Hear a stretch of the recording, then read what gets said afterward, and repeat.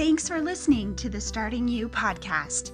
I'm Jenny Raher, and I built a successful vegan donut business with nothing more than a marketing background and $500. After 4 years, I sold my business for a profit.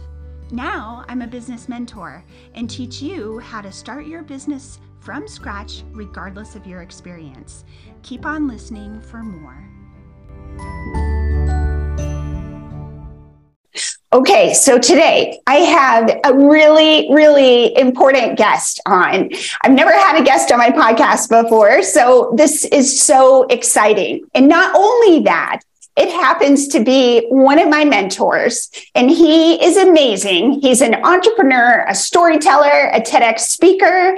He's the founder of Night Owls, which is an award-winning digital agency. He is in 2022, he started a brand new group called Night Owl Nation, and it is amazing. It's an international community, and we practice storytelling together every single week. So welcome, Sunny, to the podcast. Thank you so much for being here. Hi, Jenny. Thank you. Thank you so much for having me. Let's talk about how you got started in your career, and then how you moved into starting your own agency. Okay. I'll start from the beginning. Okay. So when I was like 19 years old, I was freshman in college. At that time, I was working part-time at a company that builds and sells computers, like in computer shows. But there was this HTML book on my desk. So I just started learning that, and I started learning how to make websites. And then I made a few websites for my friends for free and just for fun. And then later on, I got an internship using that as a portfolio to get an internship at an agency. But in that agency, I had the most amazing experience. One of the art directors, who was kind of like my mentor, he called me a designer. We went to a client meeting, and he's like, "Oh, this is our designer's son." And he gave me a task to present a design to the client, just like every other designer. He basically treated me like every other designer. And that was like, as soon as he said designer, I was like, "Oh, I'm a designer? Okay." Like that kind of, I got over the imposter syndrome, like right there. And in that 11 months, I kind of like tag along everywhere he go. I kind of like shadowed him, right?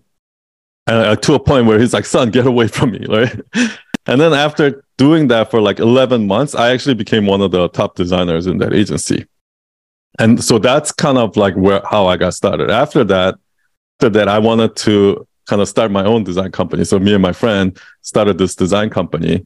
And then 9/11 happened. And our office at the time, we had this tiny office next to Wall Street for like $500 a month. But it was 3 blocks away from Wall Street Center. And that was during 9/11. So after 9/11, like we couldn't go back into the office for about 3 months, and those things kind of disappeared. And I ended up getting a 9-to-5 job. Like I got a really cushy, like easy job working as like a tech support analyst. And this, it's now, the company is called AMC Network. It's like the one that does Breaking Bad and all that. But in that 5 years, I kind of became really lazy, and when you're getting a paycheck every 2 weeks, it tends to, like, later I heard somebody say this, that when you receive a paycheck, like your brain stops working. But anyway, so then while I was there was this couple guys that worked there that I was friends with, and they were like, they wanted to be a filmmaker, and they were making a short film. And I was like, he asked me like, "Do you want to be an extra in the film?" So I was like, "All right." So I went there, and I was like, while I was there, I had so much fun, like on the set and everything. I was like, "Oh, this is so fun." And then I got this like filmmaking bug. So I signed up for an evening class at New York Film Academy, and I wanted to be a filmmaker. At that time, there was this camera that I wanted to buy for like $10,000. So I wanted to save up money to buy the camera. So what I did was I started to freelance as a web designer. And, the first project I did, I got paid, I think, $1,800. And around that time, I actually quit my job too. I was like, oh, I'm just gonna. It's actually a long story. I had a kind of argument with my boss, and anyway, I walked out. But I had like enough money saved. Like I had some savings so that I can like last a year. But that project took me 9 months to do. So for 9 months, I was working on that project for $1,800. But in that 9 months, I learned how to build e-commerce site. I learned how to code like backend and all of these things that I didn't know before. And then after that, the next website was for $3,000, and it took me 3 months. So basically, in 1 year, I made like less than $5,000, right? So I was about like a month away from like basically running out of money. So I was gonna go look for a job, and right when I was gonna go look for a job, I got a call from this company that paid me $10,000, and that website only took me like 4 weeks. And then while at that, so you know how they say it's darkest before dawn? Like I was literally about to like give up, but then I got that project, and literally 2 weeks after that, I got a call from the biggest car service company in New York City, and they paid me $17,000 for like 5 weeks of work. And then, and that was history. And then it just like started going up. Now, about 2 years after that, I reconnect with my friend that I started the agency with 10 years before that. And he's actually took that agency, he kept going, and he's took that agency to like a certain point. And he kind of convinced me to join him, right? So what was happening is that company was kind of like a factory. They were just pumping out like $3,000 websites. So it was like a website factory, right? And I was doing more like kind of boutique custom work. And then once we combined, like we started getting different caliber of clients, and I basically like helped that agency like step up to the next level. But I had a falling out with my business partner because we had such like a different, like he was all about just like creating a factory and making as highest profit as possible. I actually wanted to build a name for the agency. So what happened was after that falling out, I left that and I started my own agency. And that was basically Night Owl. And a lot of the employees there actually follow me to my new agency. And then it took me like I think about 2 or 3 years in Night Owl for us to get things like up and running. But once it did, it just like took off.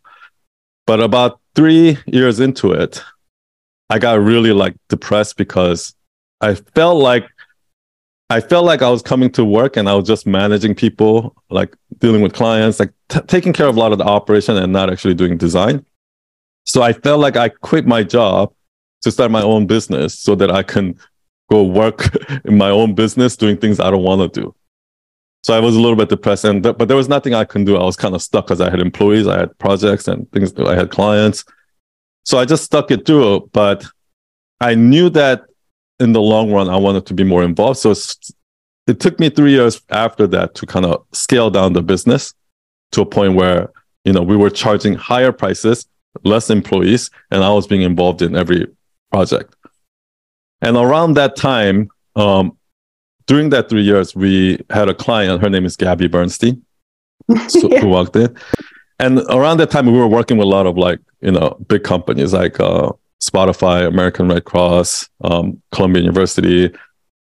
But then so I was kind of bored of those projects. But when Gabby came in, it was like a completely different thing because I was working with the personal brand. So she had a personal stake in the website. So we actually like came up with a lot of good ideas and we made this awesome website. Once we launched that, like all these blogs started featuring like, top 10 best personal brand websites. And like her website would always be ranked. So people started reaching out to us like, oh, like I love what you did for Gabby. And then like Gabby would refer us a lot of like other personal brands. So from that point on, we got Mel Robbins, Jay Shetty, Mark Randolph, Baron Baptiste. Like we just kept getting these huge personal brands after other. So we've shifted gear to basically like a digital agency for personal brands. And that's where I was.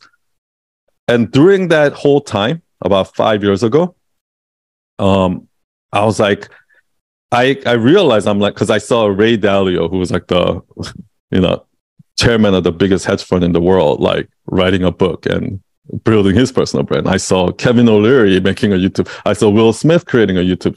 And I was like, what's going on? And then I saw Kylie Jenner become the youngest billionaire, right? So I was like, there's something here. Like, that's when I realized, like, actually influence is the new oil. Somebody said that. And I was like, I need to build my own personal brand.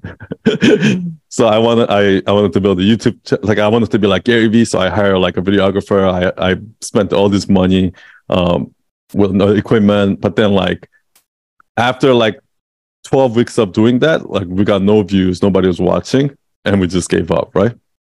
And then I forgot about it and I got busy. And then when COVID happened, what I did was, let me just take, because you know how we were all on Zoom recording.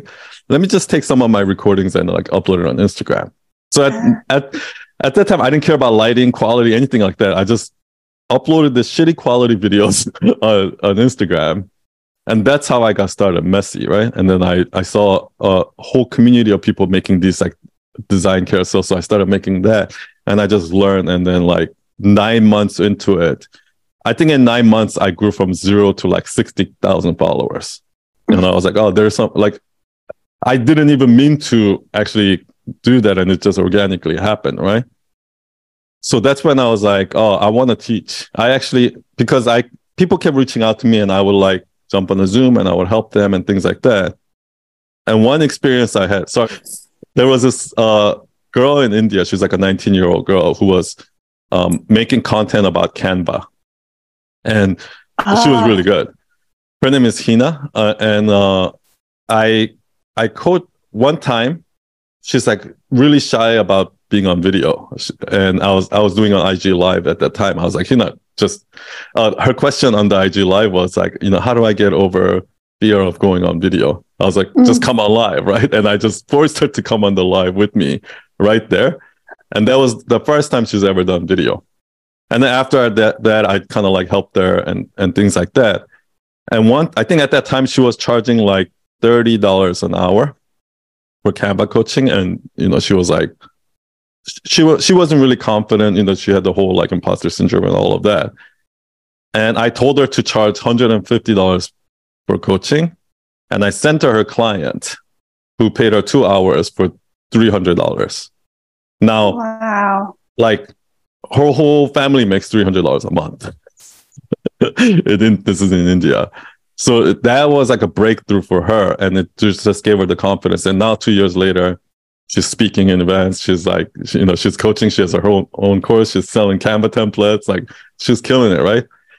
So that experience was so fulfilling for me that, like that's what kind of triggered me to start Night Owl Nation, because I wanted to, I guess, make a difference. And that was like so fulfilling than any other career that I've ever had.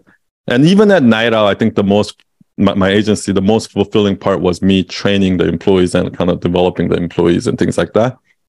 So that's why I started Night Owl Nation, and here we are. So okay, that's so interesting because I didn't know any of that. So I have a couple of follow-up questions. One is, are you still active in your agency, or are you kind of letting go and somebody else is taking over, or has it developed in a different kind of way? Yeah, so my agency is like, we're not taking on any new clients because like I was a big part of like, on the project. So it's kind of, I guess, like on, it's kind of on its own. I get involved very little bit. Yeah. So having that kind of, that helps me really focus on this thing, right? Because I'm not trying to like make money at Night Owl Nation, right? Like if I was actually trying to, because I see a lot of entrepreneurs like kind of start coaching or start doing this and they need to make revenue right away. So that what happens is when you do that, you're going to make a lot of sacrifices for quick cash. that you're not really investing into the business and building it. So if I focused on making money over the last, so Night Owl Nation's been up for a year now. If my focus was on money, like I wouldn't be giving so much. I wouldn't be actually trying to figure out, okay, what's the best way to teach this and figuring out all this, like keep improving. I wouldn't be doing that. I would just do whatever makes the most money, right? So I think it's that actually helps me really focus on this side, on Night Owl Nation. Yeah. Okay, so how in the world did you get Gabby Bernstein? Like, did she just walk in and she was like, "Hey, I want to work with at that time, we were pretty well known in if you're looking for a web design agency, if you go on Google and search web design company, we would come up first, and we were pretty well known. So when Gabby came in, that was a downgrade for us because we were working with huge clients and we were getting winning huge contracts. So we actually did Gabby's website at a discount. So, but here's the thing. At that time, that was like maybe 6 years ago. About 5 or 6 years ago. I didn't know who she was. I didn't know she was famous. Like, who is this lady? But then working with her, I went down this rabbit hole of this whole personal development world. Like, the only thing I knew about personal development was I've heard of Tony Robbins from Shallow Hell. And that was it. So I went down that whole rabbit hole and I just learned all about it, and I got addicted to this whole personal development world, and I just fell in love with it. And so that was one of those life-changing moments working with her. Yeah, that is so cool. Oh my gosh, I can't even imagine. So I think one of the best things about Night Owl, and I was watching one of your videos within Night Owl yesterday, and you were saying that no other course allows you to get close to the actual creator. And I think the coolest thing about Night Owl Nation is that, first of all, I'm having this conversation with you. And second of all, you're really accessible. Like, if people have questions, you're right in there, and you're really, really available to answer questions and to mentor. And it is so valuable because, I'm sure a ton of people have taken a ton of courses, and it is not like that. Like, you buy the course and then the person who created the course is like, see you later. I'm out. I made my money. I'm gone. You paid $2,000 and I'm out. And it is so that is what attracted me to Night Owl Nation is I got to actually meet you online, but it's so valuable. And another thing is that you are such a great example of a mentor who gives back and pays it forward. You've talked about so many times about how other people have paid it forward for you. And it's so cool that, like I said, you're on my podcast and you do these things for your students. And it's just, I think that's the most valuable thing. And thank you. It's only $5 a month. That's it. Yeah. That's the number one question that I get from people that's been in this industry is how are you able to afford to do this? Right. I can't. I'm losing money every month. Right. But that's why if money was an object, I would be resenting and things like that. But because I'm trying to actually create something, but here's the thing, right? So how am I able to do this? How am I able to be so accessible at $5 a month and things like that? Here's the truth. Most people think about scale way too early. Right now, most people at this stage will be like, this is not scalable. Oh, that's not scalable. So they don't even try it, right? But the truth is, the reason why I do this, I know it's not scalable, right? But I'm going to do it anyway, because this is number one, how I learn, how I get my hands dirty. I go in there and I learn, okay. She told that story wrong. Why? Let me figure it out. Okay. This person, he can't seem to find the answer, the lesson. Why? And by me getting my hands dirty and one-on-one working with like hundreds of people like this is how I'm able to create a better program, right? In the long run.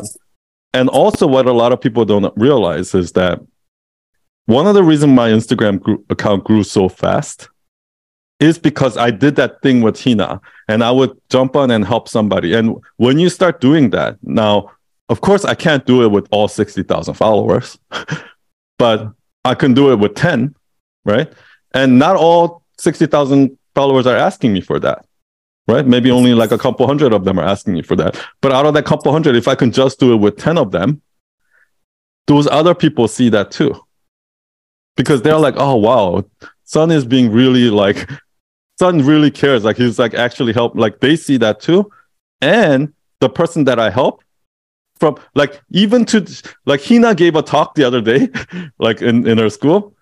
And one of her presentation was about that moment when I got her to come on the Instagram Live.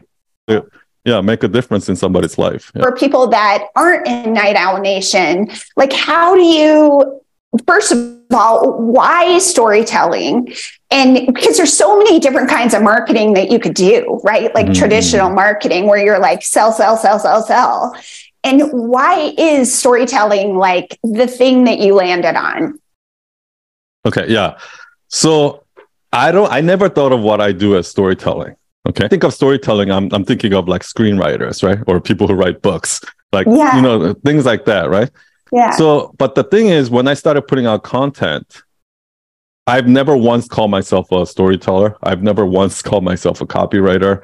I'm never once like none of that. But the comment that I kept getting and people kept telling me was, Sun, like after looking at my content, Sun, you're such a great storyteller. Can you teach me storytelling? Well, and then like it's really not storytelling, but what it is I break myth with truth. Like I think what my strength is, my core strength, like even when I work with clients and things like that, the reason why I'm able to sell them on ideas or sell projects or even like grow my Instagram is with the content is because what I do is I take the thing that everybody believes to be true and I break that myth. And when you do that, it makes people, and I always give them an example of, so the thing is, if I just say, oh, everybody thinks this, but the truth is this, most people are going to be like, that's one ear and out the other. It's like, okay, sounds cliche, right?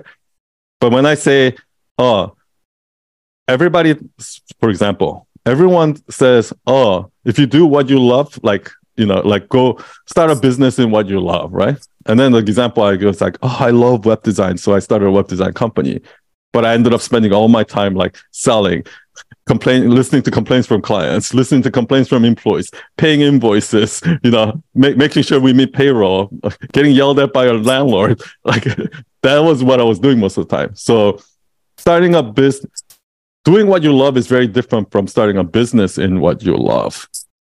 And the truth is, you can't always do what you love, but you can choose to love everything you do. So that was kind of like the myth truth, right? So when you put it like that, when you tell a myth that they believe in, and then you give them an example that goes against that myth, right? Well, okay, because like they say, do what you love, but then when you start an agency, that's not so true. And then you give them the truth, then that makes people go, oh, I never thought of it that way. Right. Which is your tagline. Exactly. And that's my real strength. And so I guess my definition of storytelling is I'm breaking a myth.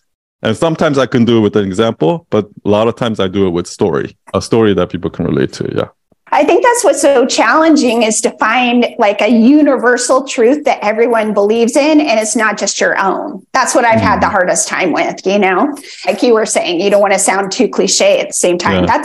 That's hard. I mean, storytelling is not, it's an art, right? Like it takes a lot of practice. Yeah. If it's too cliche, it's safe, right? You know, everyone says that, you know, everybody believes. So it becomes boring, right? If it's too original, that only you believe, nobody cares about that either. But there's like a fine line in between where, it's just cliche enough and it's just original enough. And that's, I think, where that's like the golden zone. So a lot of people that might be listening to this might be like, if they're not Night Owl Nation people, they have a really hard time talking about themselves. And they have a really hard time, like, now I'm doing a cliche, but I'll just, in general, I think it's really hard for people to be online, be on video, show themselves, tell a story about themselves. And so how do you, I don't know if you get over it, but like, what kind of advice would you give to somebody? Well, I personally think that even if you're not building a personal brand, even if you're not a business owner, I personally think that everybody should practice being authentic and vulnerable, like really, truly being comfortable in their own skin, taking off their layers of masks that we put on over the years, right? Because I didn't realize how many people live life like that, where they're constantly like putting on this mask and afraid of like people seeing the real them, right? And I heard this quote the other day where they said, in your 20s, you do care about what people think. In your 40s, you don't really care about what people think of you. In your 60s, you realize nobody ever thought about you in the first place. Yeah, I really think that that's something that most people live their entire life wearing that mask. And most people have been doing it so long that they don't even realize that it's a mask. They actually think that that's the real them, right? But for me, whenever I just took off, here's a good example. Like one time I went into a meeting with a client, and when you in the corporate setting, when you go meeting with this, like, oh hey, you use those corporate words like ASAP and all of that shit.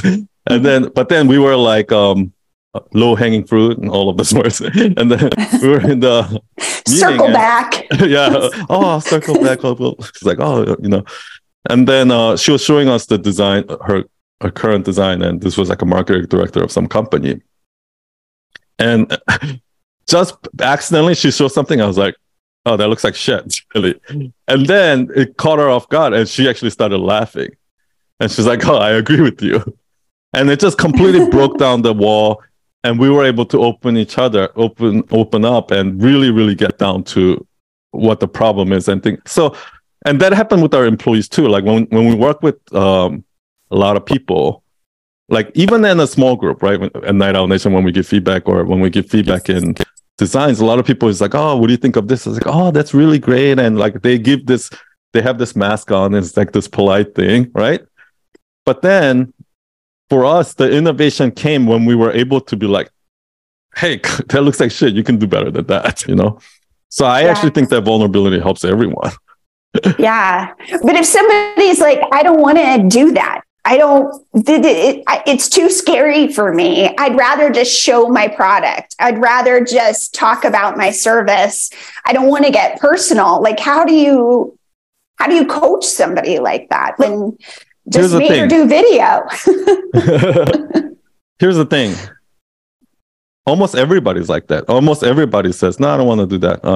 But the thing is, that's a lie, because what happens is, like that example I gave with like Katniss Everdeen, where she's like, she volunteers and everybody's like, oh, I want to be like that. That wherever I've been, whether I'm in public or I'm speaking in front of a new team or something like that, just because people are like, when they hear me talk, and I didn't even know this until like a few years ago, because people will always be like, son, you're so authentic, but I'm like, what? Like, I never thought of myself as authentic or anything like that until I work with a client who actually teaches about authenticity. And that's what he said to me. And what was happening in the background was, when I was being so authentic, meaning not afraid, when somebody makes a bad joke, not being afraid to be like, are you like, I would say something like, cool story, bro. Like I would actually make fun of them for making a bad joke, right? In a corporate setting, right? So when I'm being completely just open, authentic, and just speaking my truth, what ended up happening was people around are inspired by that automatically, because they're thinking like, oh my gosh, I wish I can feel as free to speak what I want to say, just like he is. That authenticity actually inspires people because most people live life like that. Most people live in fear of like, if your boss makes a stupid joke that's not funny, most people look at it and be like, you know what I mean? Like, most people pretend to be more successful than they are. Most people have to go buy their BMW and get this huge mortgage to show to their friends how successful they are when they're barely making payments. And all of that is eating them inside. Yeah. So when I come out and I just completely, I'm free, people can feel that and they're like, I want to be more. So I think the best way to convince them is to just show by example. I actually, one story that I tell is during that time when I was depressed and I was like during that time, literally, I would wake up every morning and I would check my text message and like, son, where's I thought this project was going to be done by this day. What happened? Blah, blah, blah. Like, it's just like, and I have a partner that emails me like, oh, son, like this designer wants to quit. Like just gave her 2 weeks notice and she's in the middle of a project, and just fire after fire after fire. And I would, every morning I would wake up all day, just putting out fire. And then like until at night, I just pass out. And next morning I just do it again. That's kind of the place I was in. And this one day I was so exhausted that when I was talking to a client, I was like, I didn't even have the energy to bullshit it or come up with an excuse anymore.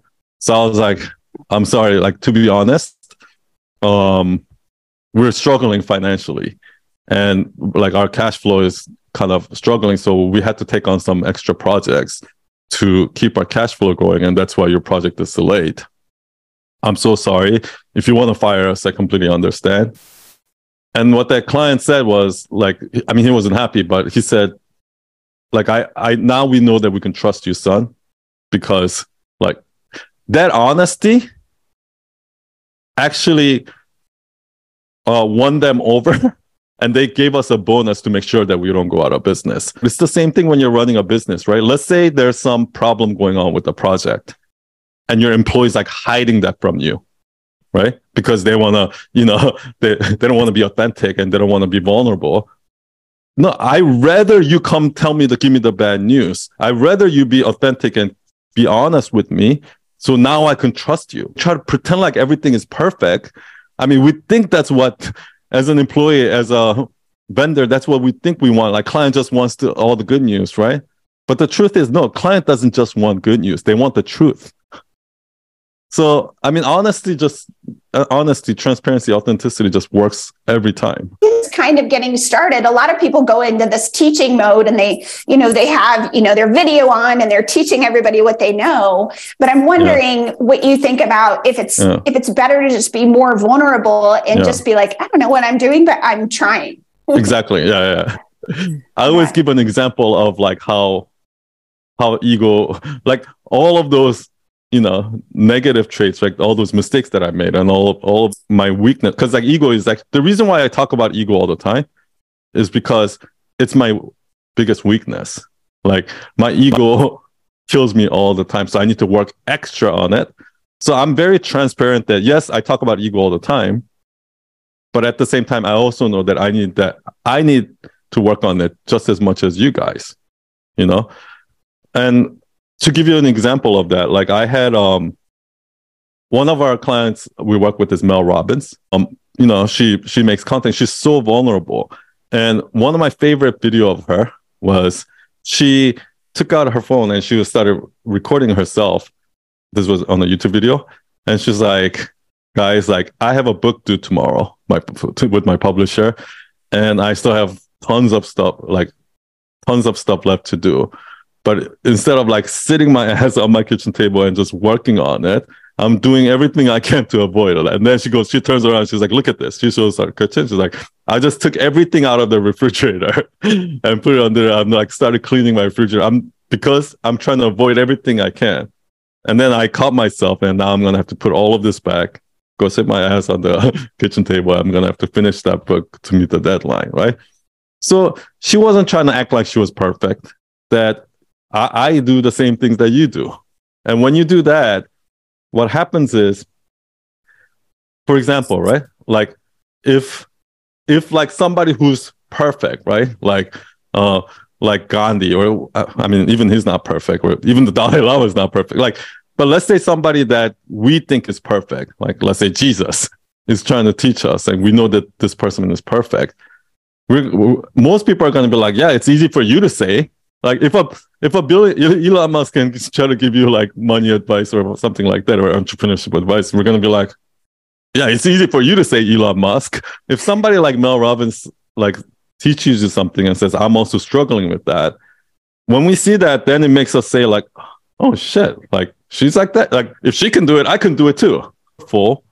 If you're completely honest about your weaknesses, but still show that you are successful, right? There's nothing more powerful than that, because it proves to people that you don't have to be perfect. I think that's a really good lesson, I think, for everybody to hear, is that you're not, especially if you're just starting out, you can't be an expert. You're not the expert. You haven't done it yet. Yeah. So I think I agree with you. I think it's so good to be vulnerable if you have a brand, or if you have like a product, or even if you have a service. I think it's really important. I think it's good not to be the expert all the time. Yeah. Yeah. One thing I always say is, like, if you're starting out in something and you need to make content, like, talk about the thing that you just overcame, right? So for example, like I learned this from Vanessa Lau, but what happened is, if you go back to her YouTube channel, and you like, now she talks about like making 10K, how to make 10K a month, and how to grow Instagram and all of that, like because she's now done it. But you rewind back to the beginning days, when she quit her job and started coaching, what she talks about is actually, because she was still working at a coffee shop, no client, but she quit her job to do this.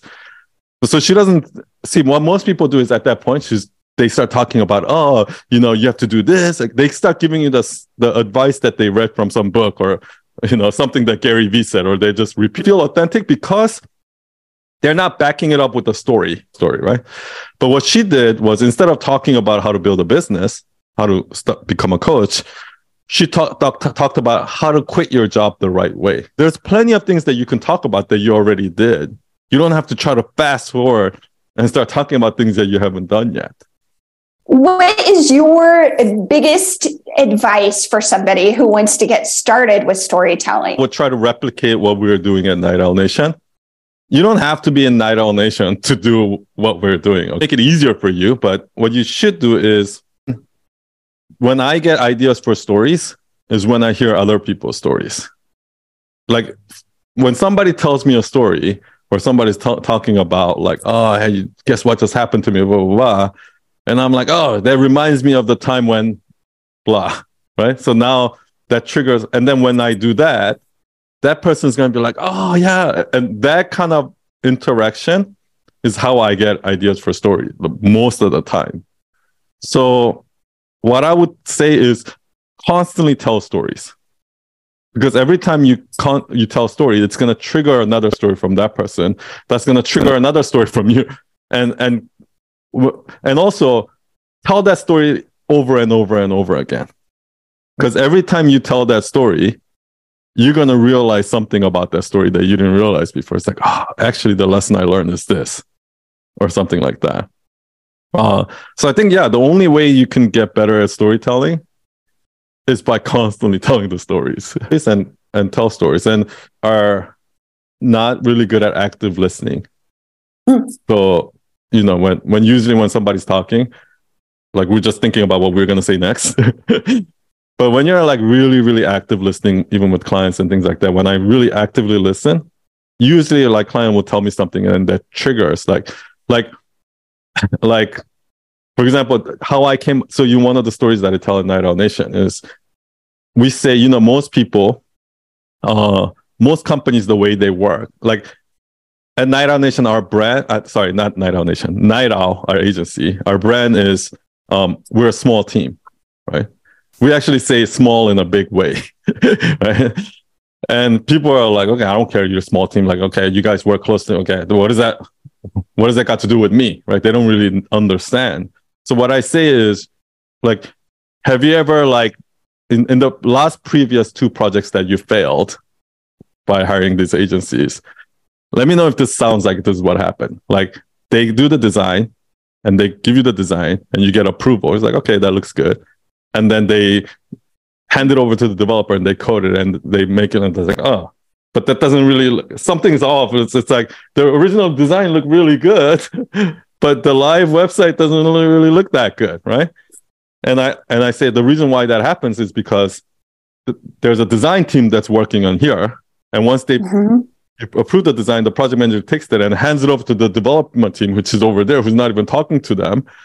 And then they realize, oh, they can't. So they just make their own decisions and things get messed up. And by the time it goes live, it's like, it's not like the original design at all. The way we do it is the copywriter, the designer, and the developer all sit in the same room from the beginning.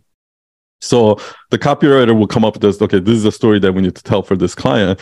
And the designer is like, oh, maybe what we can do is we can start out with dark. So we show the kind of the problem, and then we switch to white so that, you know, it feels more bright when there's a, you know, this is how we did Mel Robinson. And then maybe we can have because she has the 5-second rule, 5, 4, 3, 2, 1, and have the messy bed all of a sudden become clean. And then it goes from black to white. The developer is going to be like, oh, you know what we can do?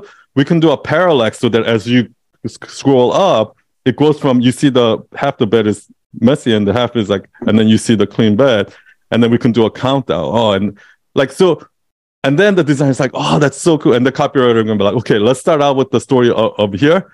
So by just being in the same room and tossing off ideas, that's how we're able to create a website like this. The reason why you came to us is because you want a website like this. So like, this is this way, by being in the same room. And so once I tell the story, they get it, right? Realize that about myself. It's when I didn't realize that story until I heard somebody telling me their problem.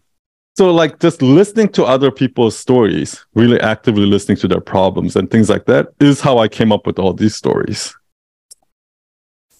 That's so true. Just listening to everybody else's experience, you can draw from that experience and be like, oh, but I had something similar and I can talk on that. Yeah, that's a good way to get started for sure. And like I said, I have a bazillion ideas just from talking to you right now. I have some questions from some Night Owl Nationers. What do we call ourselves? Night Owl Nationers? I just say Night Owls. So yeah, I call they're Night Owls too. We're all Night Owls. We're all Night Owls. We're family. Who is your most favorite, or was, or who has been your most favorite personal brand? Either personal or one that you've worked with. That's easy. I actually take a little bit from everyone, right? So I don't 100% agree with everything that everyone says, right? I agree this part of what this person says. I agree this message from Gary Vee. I agree when Elon Musk says this. I agree when Mel Robbins. But there are certain things that I don't agree. Like, you know what I mean? So I took a lot of those things like that. But the one person that I think admire the most is Gary Vee. I feel like I'm so much like him in a way that, like, I just say what I want, but I'm also so opposite of him in a way that he's very, like, aware of people. He's like aware of, like, what people are saying about him, what the trend is. Like, he really has his pulse on the internet, right? I'm the opposite. I'm super introvert.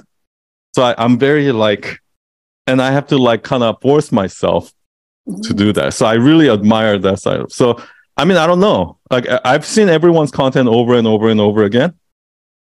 But the one that I never get sick of is him. The people that I actually, the type of content that really actually I learned the most from are people like, I don't know if you heard of, like, Ryan Holiday. He has this channel called Daily Stoic. So he talks a lot about stoicism. Or like Jocko Willing, who talks about leadership. There's another guy named Jesse Itzler, who that, like, are not really mainstream. They're not really popular. Like, they have smaller audience, but I feel like I personally connect with them more. Yeah. I think, just to go back to Gary Vee, I think his content is just so like, I love that he's fearless. And like, I think it was like 2 days ago, I was on his feed. I don't know if it was on Facebook or Instagram. Literally, he was trying fruit.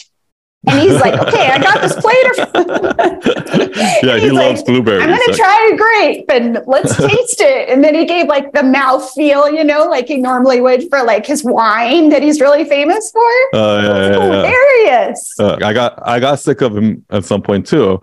Yeah. But what happens is, once in a while, I'll see a video from him and I already know what he was going to say and all of that.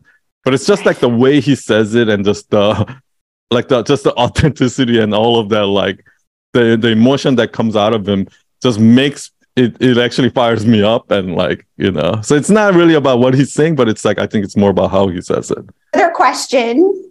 I followed you for a while now, and I remember I found you on the Explore page. And I thought for sure you were going to start a high ticket program or a course. But then all of a sudden you disappeared and you didn't post for like a year. I remember I kept looking for your posts and I never saw anything new. What happened? Yeah. So what happened was, in the first 9 months, I grew my account big. And I went in that whole circle of people. It's like, hey, you got to do course and you got to create funnel and monetize. And actually, that's the work that I used to do at my agency, right? Like clients come to us, we help them, launch a course and do funnels. And that's my expertise. Like if I have a high ticket course, I know how to sell it and I know how to, but then around the same time, I was worried when I kept coming up with my messaging about things like that. There's something that didn't sit right with me, and that was because I know how the sausage is made. So I knew from experience that a lot of these high ticket courses, most people still don't finish it. Most people still don't see the results, right? So I knew that. And every time I'm like writing this copy, like, okay, you really want to know how to grow Instagram and blah, blah, blah, blah. I was like, something was not sitting right because I know that 80% of them are still not going to grow Instagram after this. So I couldn't get myself to charge $1,000, $2,000 the more I thought. So I went into this dark place. I'm like, oh shit, I told everybody that I'm going to launch this course and things like that, but I don't want to launch this course because it's just, I don't feel right about it. This is how I can sell it, but I know that is not, I know that I'm manipulating. Let's just say that. I know that I'm manipulating. I know that, and then I went to this whole existential hole. I went to this hole because I'm like, is my entire career a lie? Like, so that's kind of why I disappeared. I felt like a fraud. I felt like I couldn't really be authentic in talking about that. So I kind of disappeared for like almost a year. And then slowly I started talking to my mom, my sister, and the thing that I realized is, okay, I think the reason why most of these programs don't work is not because of the information, but it's because most of these people just don't put in the work and practice. So I need to figure out how to get people to just come and show up and keep practicing what they learn. And that's much more important than actually learning the thing. So that's when I started like designing, okay, well, what can I do, right? What can I do to do that? And then I started, at first I was like just adding people to my close friend and showing, like, I didn't feel guilty charging $5 to show them these stuff, right? And then I was like, oh, there's something here. People are signing up. And I'm like, oh, let's also meet weekly on Zoom. So like last April, we did like for 4 weeks, we met 5 weeks, we met on Zoom every week. Yeah. And I was like, okay, let's turn this into an official thing. And it slowly evolved. And so now my goal is to get everybody to practice. My goal is to get people to practice, because it's not the information. The information is not the problem. Knowledge is not the problem. None of that is the problem. The problem is getting people to actually take the action of practicing what they learned. So that's actually my entire goal with Night Owl Nation is what can I do to get people to come to their small group meeting, right? And going back to in the beginning, you see how you said accessible, right? The reason why like one-on-one coaching and mentorship works is because how many times you learn a Photoshop course or something like that, and you try to apply that to something you're doing, and then you get stuck. You're like, oh, I have a question to ask, right? But that's why when you're working with a mentor or coach, like you can ask them, you're like, oh, in that case, you got to do this. That's the beauty of a teacher. So the reason why I made myself so accessible is to figure out really what they're doing wrong and do that. And then I started mentoring our small group leaders so that, they have access to me, right? So I'm 100% available to all our small group leaders. And then the small group members they're accessible to the small group members so that if they have problems, they can just ask them. And that's why like I'm so all into this small group. And I always say, if you're not in a small group, you're not in Night Owl Nation. Is because that is the heart of Night Owl Nation, just showing up every week, practicing storytelling. And when you get stuck, asking your small group leader, asking somebody to help you, So, yeah. Yeah. Somehow, let's say, I create a program that's $5 a month. And let's say 99% of people who join a small group actually completes the program and actually learns how to become a phenomenal storyteller because they've actually put in the work. And if I can say like 99% of our students finish the program and like 99% of our students like see this type of results, right? I really think that that's the only way we can fix this industry, because right now because I know how the marketing messages work. The manipulation that's happening right now is a lot of people use their top 10, 20% case result and they advertise that as if that's the norm. Like, oh, you're going to have, make 10K a month, right? Learn how to make 10K a month as a coach. Learn how to grow your Instagram to 50K. Learn how to do all of those things, right? Learn how to launch a course and do a 6-figure launch, right? That's the promise they use in the sales message. And they have these testimonials and things like that. It's like, oh, I used this program and I had a 6-figure launch. I had blah, blah, blah, blah, blah, blah, right? But the dark truth is that that's actually only 10 to 20% of the people.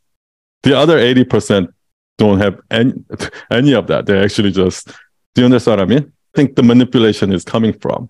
So I think the only way I can fix that is to have my entire marketing message is that not those promises, but that 99% of our students get that. Because then that's going to force people to go to other programs and say, hey, in Night Owl Nation, 99%, they have a 99% success ratio. Can I see your completion rate? So the only way you can fix something is to create a better product. And that's what I'm dedicating my time on. Yeah.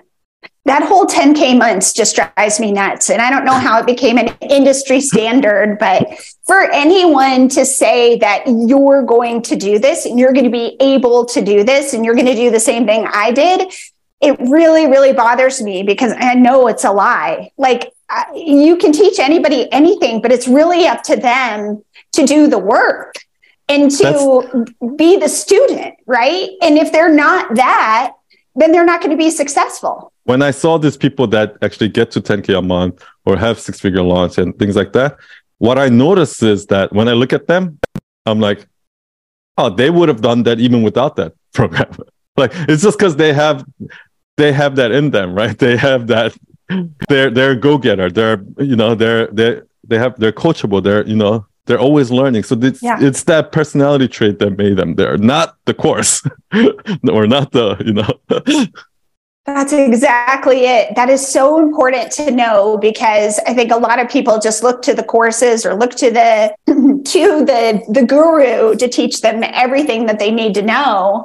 And then they become, attached to all of these outside forces to do something that they can actually do themselves. Exactly, and I think the biggest part is just having support, is just having somebody guide you along the way, because you're always going to get imposter syndrome. You're always going to have questions, or you're always going to question yourself. And to not have that support is, you're going to fail, I think. Yeah, exactly. I think the human to human support, like the community support and all of that, is everything. Like more like CrossFit or SoulCycle or something like that, where a lot of people that have trouble like being consistent going to the gym, a lot of them have no problem like being consistent in CrossFit or like yoga or something like that, because of the community.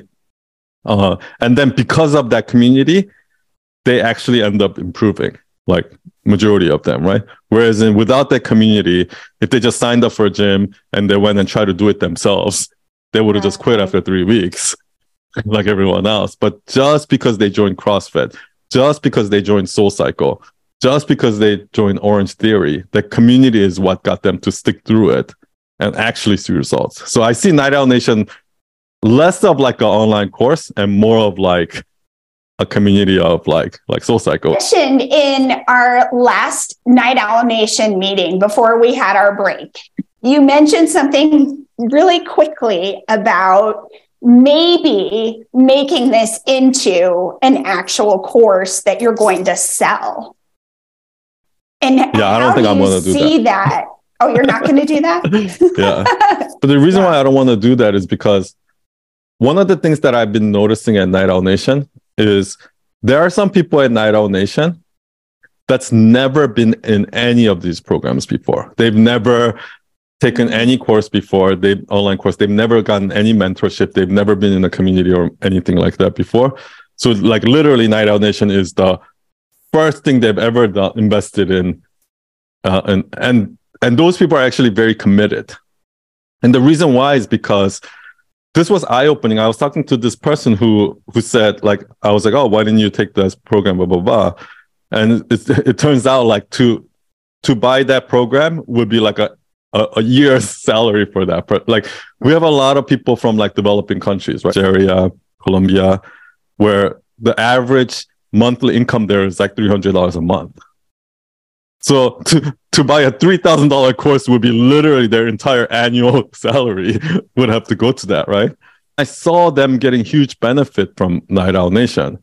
So that's why I don't want to do that like more higher price, creating a course out of that. But instead, what I want to do is maybe, like our community is always evolving and I always get ideas from volunteers and stuff like that. But what we want to do is create that 11-week program where once you join, you have to go through that program, right? Where for 11 weeks, you have to join a small group, you have to practice storytelling. And once you finish that, then we'll open up all these other features of the community. It's like you can join a club about how to grow on social media. You can watch all the Monday masterclass of like copywriting, designing, video editing. Like we'll open up all this whole area where now you're really part of the community and you can help each other and stuff like that. But I want people to go through that first 11-week period in order to.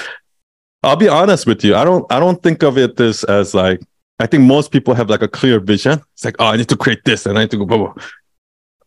For me, it's not like that. I want to see where this goes. I want to hear from people, see what's working, see what's not working.